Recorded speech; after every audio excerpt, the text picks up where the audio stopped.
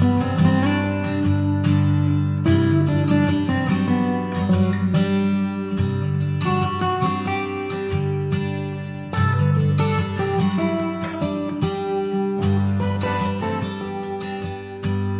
back to Understanding Childhood Cancer. I'm Dr. Jeff, I'm a paediatric oncologist, and this is my podcast that's mostly for the parents of children who are being treated for cancer and leukemia, but it's also for other people who are involved. Today I want to talk about another chemotherapy drug, and in particular today I'm going to talk about a combination called high-dose methotrexate. High-dose methotrexate also sort of includes what some people call intermediate dose methotrexate. So first let me just describe methotrexate a bit, then the high dose bit, and then I'll go on with the detail. Methotrexate is a chemotherapy drug. It's been around for decades. I think it was sort of first used in childhood leukemia and things in the sort of 50s or 60s, something like that. And it's quite a clever drug, methotrexate. What it does is it interferes with the way cells use folate. You know folate, folic acid, it's a vitamin. You probably hear about it most when you see those ads on TV encouraging women who are going to get pregnant or who are pregnant to make sure that they don't have a folate deficiency. Because if you have a folate deficiency when you're pregnant, then there's a slightly higher risk that the baby will be born with spina bifida. This is something they've only worked out in recent years. But anyway, that's why you see ads on TV for folate, folic acid. It's a vitamin, and it's in green leafy vegetables in particular. And it's important to how we make our red blood cells. Anyway, methotrexate works to interfere the way folate is processed within cells. And then if the cells become deficient in folate, well, that helps to kill them. And that's what methotrexate does. Next, I want to talk about this whole high-dose thing. You can give methotrexate in nice little doses, given as tablets. And we give a lot of patients methotrexate tablets. In particular, patients with acute lymphoblastic leukemia, when they get to the sort of final 18 months of treatment, the maintenance phase of treatment, most of the time those patients are taking some methotrexate tablets about once a week after week after week. That's methotrexate. Now that's what you call normal dose methotrexate or low dose methotrexate. Today we're talking about high dose methotrexate, which is a totally different thing. Now when we give doses of methotrexate as tablets to those kids with leukemia, we're usually giving a dose of about 20 milligrams per metre squared of body surface area. So if you're an average sized person, you might get about 30 milligrams of methotrexate every week taken as tablets week after week after week. Well, when we're talking about high dose methotrexate, we're talking about a much higher dose of methotrexate.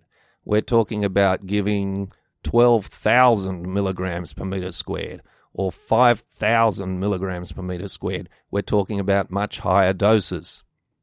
And the key difference here is that when we give high-dose methotrexate, well, we give the drug, and then some period of time later, it might be 24 hours or 48 hours or 42 hours later, we give the antidote for methotrexate.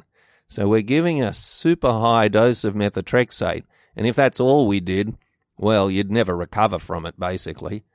But what we do is, right on schedule, we give the antidote to methotrexate. We give something called folinic acid. It's also called leucovorin.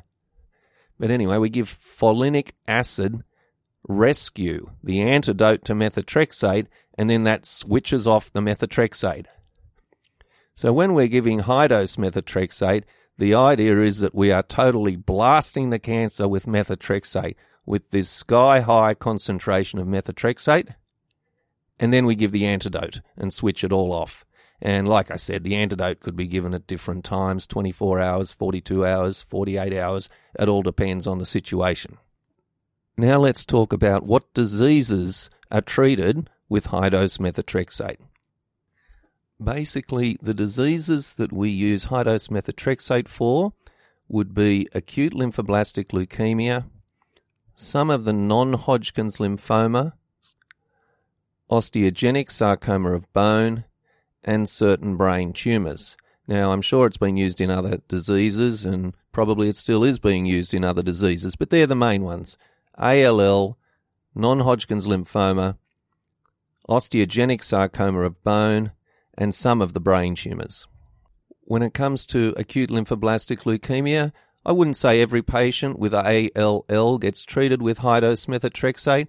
It varies a bit. Some countries rely on high-dose methotrexate more than others, and in certain risk groups of ALL, you might be more likely to get it than in others. So it's a bit variable. It may or may not be in a particular ALL protocol.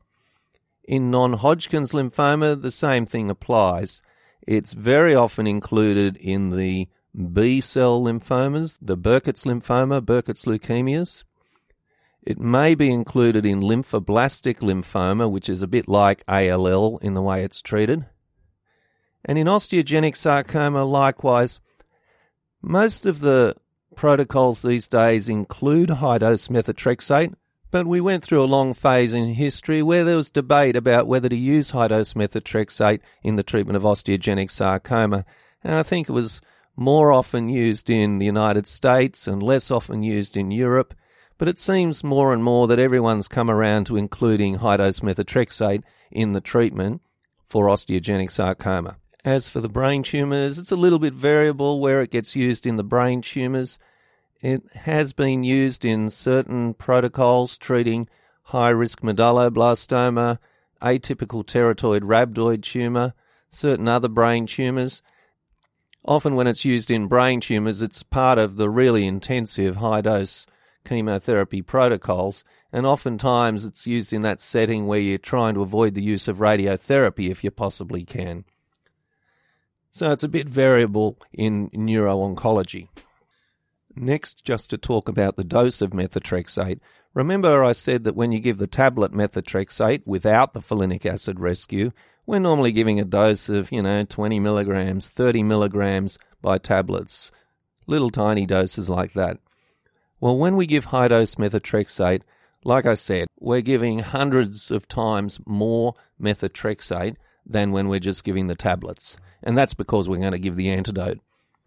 So in osteogenic sarcoma, the standard methotrexate dose is 12 grams per metre squared. Remember the metre squared thing, that's body surface area that's calculated. I've done a podcast on that if you want to know what body surface area is all about. It's not a fascinating subject, but it will explain what I'm talking about. Anyway, in osteogenic sarcoma, the standard dose is 12 grams per metre squared.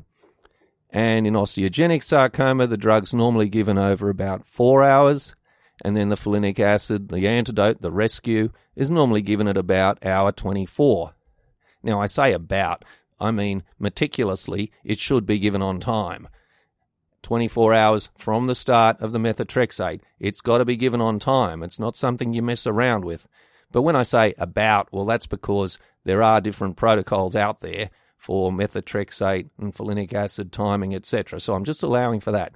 But basically, in osteogenic sarcoma, the drug's given over 4 hours, and then 24 hours from the start of the methotrexate, then the folinic acid rescue is given, the antidote. Now, in acute lymphoblastic leukemia and some of the lymphomas, the dose is normally lower. A common dose in ALL would be to give 5 grams per metre squared of methotrexate, but this time to infuse it over 24 hours through the central line. So a slower drip over 24 hours, and then to give the antidote, the folinic acid, sometime later, and it might be at hour 42 from the start of the whole thing. So, for instance, if you started the methotrexate infusion at 6 a.m. one day, then it would finish at 6 a.m. the next day, and then you might give the folinic acid at hour 42, which would be at midnight at the end of that day. That's a typical sort of protocol for giving high-dose methotrexate in ALL. But there are other ones. There are doses of 1 gram per metre squared, 3 grams per metre squared, 8 grams per metre squared. There's a whole bunch of different doses in different situations. It all depends a bit upon what disease you're treating and what other drugs you're giving with it. So when we give it in osteosarcoma and we give 12 grams, the big high dose, well, we're not usually giving other drugs with it at the same time. But when we give it in some other situations, like in Burkitt's lymphoma, well, we're usually giving other drugs as well. So it all depends a bit on all of those things.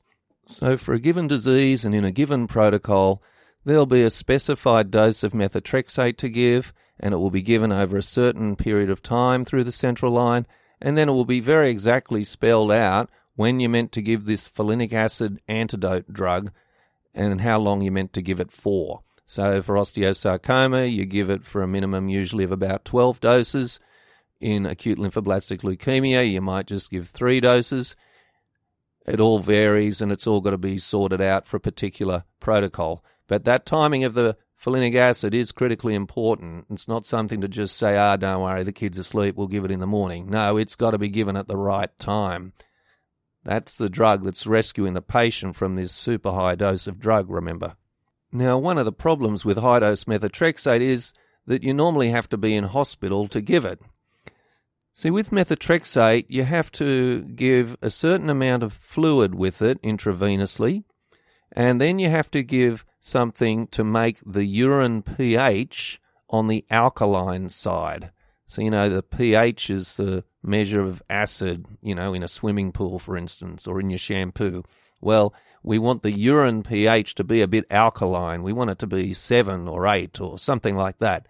So we're normally giving an exact specified amount of fluid through the drip, and often we're giving sodium bicarbonate in the bags of fluids, and that bicarbonate ends up in the urine and causes an alkaline pH. And that's very important to making sure that you excrete the methotrexate properly and that it doesn't glug up the kidneys on the way out.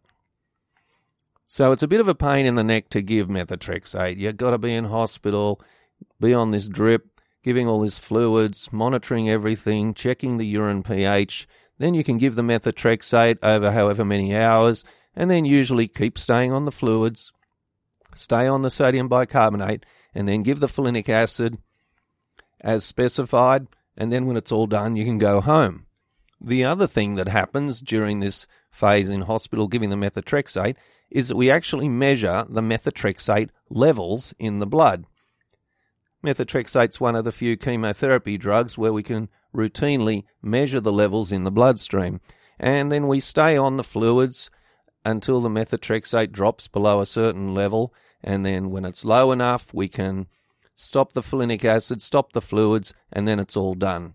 Sometimes you can go home still on the folinic acid and come back the next day and check the methotrexate level. It all depends very much on the situation. It's all very technical and complicated. But that's the basic protocol for giving it. There's normally a period of fluids called prehydration and a period where we're trying to get the urine to have this alkaline pH. Then we give the methotrexate, and it might be over 4 hours or 24 hours or 36 hours, still with all those fluids going. And then at the required time point, we give the folinic acid antidote and then monitor the methotrexate levels until they're low enough, and then we can stop the folinic acid, stop the fluids, get out of hospital, and then plan what happens next. The only extra thing to mention is that the patients with leukemia and lymphoma may well be having a lumbar puncture and an intrathecal chemotherapy injection during the methotrexate infusion. See, that's one of the reasons we give high-dose methotrexate in leukemia and lymphoma, and that is because the drug gets into the spinal fluid this way. And so what we do is we do the lumbar puncture to introduce a dose of methotrexate straight into the spinal fluid, and then we rely on this long infusion of methotrexate to keep that concentration of methotrexate in the spinal fluid above a certain level for a certain period of time, and that's all to help to eradicate any leukemia cells in the spinal fluid. So oftentimes there's a lumbar puncture and an intrathecal chemo injection tied in with the methotrexate infusion, and they're all meant to sort of be timed appropriately to ensure that the methotrexate level in the spinal fluid is optimal. Now, there's a couple of good things to say about high-dose methotrexate. I said how it's a pain in the neck to be in hospital and on a drip and staying in hospital for a few nights to give this methotrexate. Yes, that's a bit of a pain. But compared to some of the other chemotherapy drugs, I find that a lot of patients don't get as sick with methotrexate. So compared to the drugs you have for the induction phase of leukemia or the cisplatin doxorubicin that you get with osteosarcoma, I find that the high-dose methotrexate doesn't tend to knock patients around as much as far as feeling sick and vomiting and so on. So that's a good thing. Also, it doesn't tend to mess up your blood counts as much as some of the other drugs. Now, it would if you didn't give the antidote, believe me. The bone marrow would never recover, probably. The liver would never recover. But we give the antidote, and so by and large, it doesn't whack the blood counts as much. We don't see the blood counts dropping as much with high-dose methotrexate given alone. Now, remember, it might be given with other drugs, and they might be bad for the blood count. But just high-dose methotrexate alone doesn't tend to be so bad. And so when we give high-dose methotrexate, yes, it's a pain to be in hospital, but often when patients go home from hospital, they're reasonably well over the subsequent days. And the main thing that you might see several days later is some mouth ulcers, some reduction in the blood counts, those sorts of things. But it doesn't tend to be as terrible a drug as certain other drugs that we use in treating children with cancer. So in particular, in the protocol we use for acute lymphoblastic leukemia, after 10 or 12 weeks of intensive treatment at the start of treatment, then we get to a phase where we give this high-dose methotrexate for 8 weeks. So we give it every 2 weeks for 4 doses. Well, that 8 weeks can often be a bit of a better time. Yes, they're in hospital to give the methotrexate, but tend to feel a bit better in between doses. Sometimes their hair starts to grow back for a while, and it doesn't tend to mess up the blood counts as much. But now for the big bad thing that can go wrong with high-dose methotrexate, and the big bad thing that can be a problem is if the high-dose methotrexate causes a kidney problem. A lot of kids get high-dose methotrexate and they just sail through it, and we monitor their kidney blood tests and their methotrexate levels and everything's okay. But sometimes we see patients whose kidneys really take a hit, and the methotrexate levels are way too high after the infusion, and then we see their kidney function go right off. That's the creatinine level and the urea level. They're the tests of kidney function on the blood test. We can see them go up and up and up. And in extreme cases, we can see the kidneys shut down altogether. We can have patients that need to go on a kidney machine for a few weeks, for instance. So this is something that happens just occasionally, this abnormal kidney function, but it can be a real problem. And when we start to see this, often we might give the folinic acid earlier. The protocol might specify that we give much higher doses of folinic acid. We might give extra fluid rates, all sorts of measures to try to get the methotrexate level down and to limit the damage from the methotrexate. So this is one of the main things that can go wrong when you're giving high-dose methotrexate. An acute deterioration in kidney function, and it might just be something we measure with our blood tests and that's about all, but it can be as extreme as going into full-on kidney failure. Now, the times I've seen full-on kidney failure, I've always seen the patients then make a recovery, but it can take some weeks to do so. It's a big problem. But every patient I've seen has eventually recovered. I haven't seen anyone left with full-on kidney failure permanently. Now, in really extreme situations where we see severely impaired methotrexate excretion, so levels that are way too high, kidney function going right off, oftentimes vomiting a lot, sometimes a bit drowsy, in these situations, we've got another antidote drug that we can use. So the regular antidote to use is folinic acid. That rescues the body from the methotrexate. But in extreme situations, there's another drug. It's called carboxypeptidase. It's extremely expensive, but it's a drug that we can give intravenously, and basically it destroys the methotrexate wherever it is in the body. Now, we don't want to do that lightly. Remember, we're trying to cure cancer with the methotrexate, so we don't want to just do this lightly. But if we're really heading into trouble with kidney function, this is the drug that can just rescue the patient, clear the methotrexate away completely, and then hopefully see the patient recover well. How often do we use carboxypeptidase? Well, I guess if I look at the last 20-odd years of treating patients, I'd say that I've ended up using it about 3 or 4 times on my patients. So it's not something we're doing all the time, but it's reassuring to know that the drug is there if you need it. After we give high-dose methotrexate and then the folinic acid's been given and the methotrexate levels have come down nicely and then the patient goes home, well, what do we see in the next few weeks? Like I said, we might see some mouth ulcers develop. We might see some reduction in the blood counts, and often we would get the patient to come to the clinic and have a blood count and just be checked over after a week. But oftentimes the patients are doing pretty well, and it's a good time to try to get back to school and not spend so much time coming to the hospital. That's if all goes well, of course. Now, what about permanent side effects of high-dose methotrexate? Well, I'd have to say it's a pretty good drug as far as long-term side effects are concerned. I don't really think of a lot of permanent side effects occurring with high-dose methotrexate. It's not one of the typical drugs we think of as causing infertility, for instance. It's not really a drug that's high on the list of drugs that, could increase your risk of getting leukemia or something late in life. So it's a pretty good drug from all those respects. Obviously, if a patient has a bad reaction to methotrexate and it damages their kidneys, well, oftentimes they make a pretty good recovery from it, but there would be patients whose kidney function isn't quite normal after they recover from the methotrexate. But remember, we've got a lot of spare kidney function, and if you lose an amount of kidney function, well, you can still be pretty well healthy and not have any problems from it.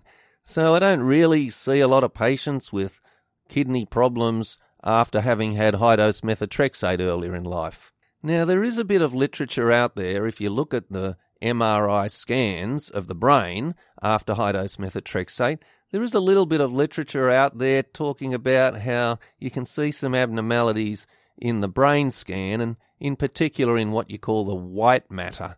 So the brain has the grey matter, that's where the main body of your brain cells are, and then the white matter, that's the sort of where all the wiring is sort of going from your brain and heading off into your spinal cord and your arms and legs. That's the white matter. So there is some literature saying that on the MRI scans you can see these white matter changes in patients. Now, I honestly don't know if it's more likely in the leukemia patients who have also had the lumbar punctures, remember, and certain other drugs, etc., etc.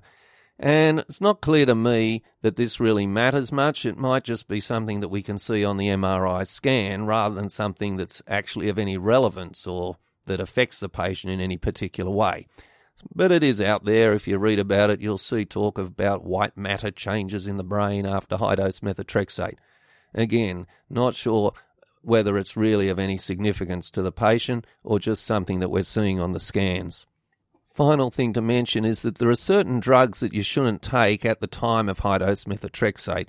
So a lot of patients are on an antibiotic all the time, something called Bactrim or Septrin or sulfamethoxazole. These are all different names for the same drug. It's one of these sulfur antibiotics. A lot of children on chemotherapy are on that drug to prevent this obscure form of pneumonia. Well, we tend to stop that drug during the days of the high-dose methotrexate. And there's certain other drugs that you shouldn't take during high-dose methotrexate because it can interfere with the kidney's ability to clear it out of the bloodstream. So aspirin, for instance, you shouldn't take during high-dose methotrexate. And really, if you are going to go onto some sort of complementary medicine or herbal medicine or something, I think with high-dose methotrexate, I'd very much be running that by the doctors just to check that it is safe to give during high-dose methotrexate. This isn't one to sort of keep a secret to yourself that you're giving your child some complementary medicine, herbal medicine or something. This is one where I would run it by the doctors just to check that it's not going to interfere with the methotrexate excretion. But anyway, that's high-dose methotrexate. Again, it's used in osteogenic sarcoma, acute lymphoblastic leukemia, some of the non-Hodgkin's lymphomas, and some of the brain tumours. And it's probably used elsewhere. But it's high-dose methotrexate. It's a sky-high dose of methotrexate given with fluids and alkalinization of the urine, and then followed by this folinic acid rescue. This is the antidote. This is the critical thing, that you have to make sure the patient gets the folinic acid in the right dose at the right time. But eventually the methotrexate levels come down, and then hopefully the patient can go home and then make plans for what happens next. The big bad thing that can go wrong, though, is a hit to the kidney function. That's the big one that we're all looking out for. So we're monitoring the kidney function and the urine output and everything. And in really severe situations, we may have to use the alternative rescue drug, carboxypeptidase. So I'll leave it there. Thanks for tuning in to Understanding Childhood Cancer with Dr. Jeff.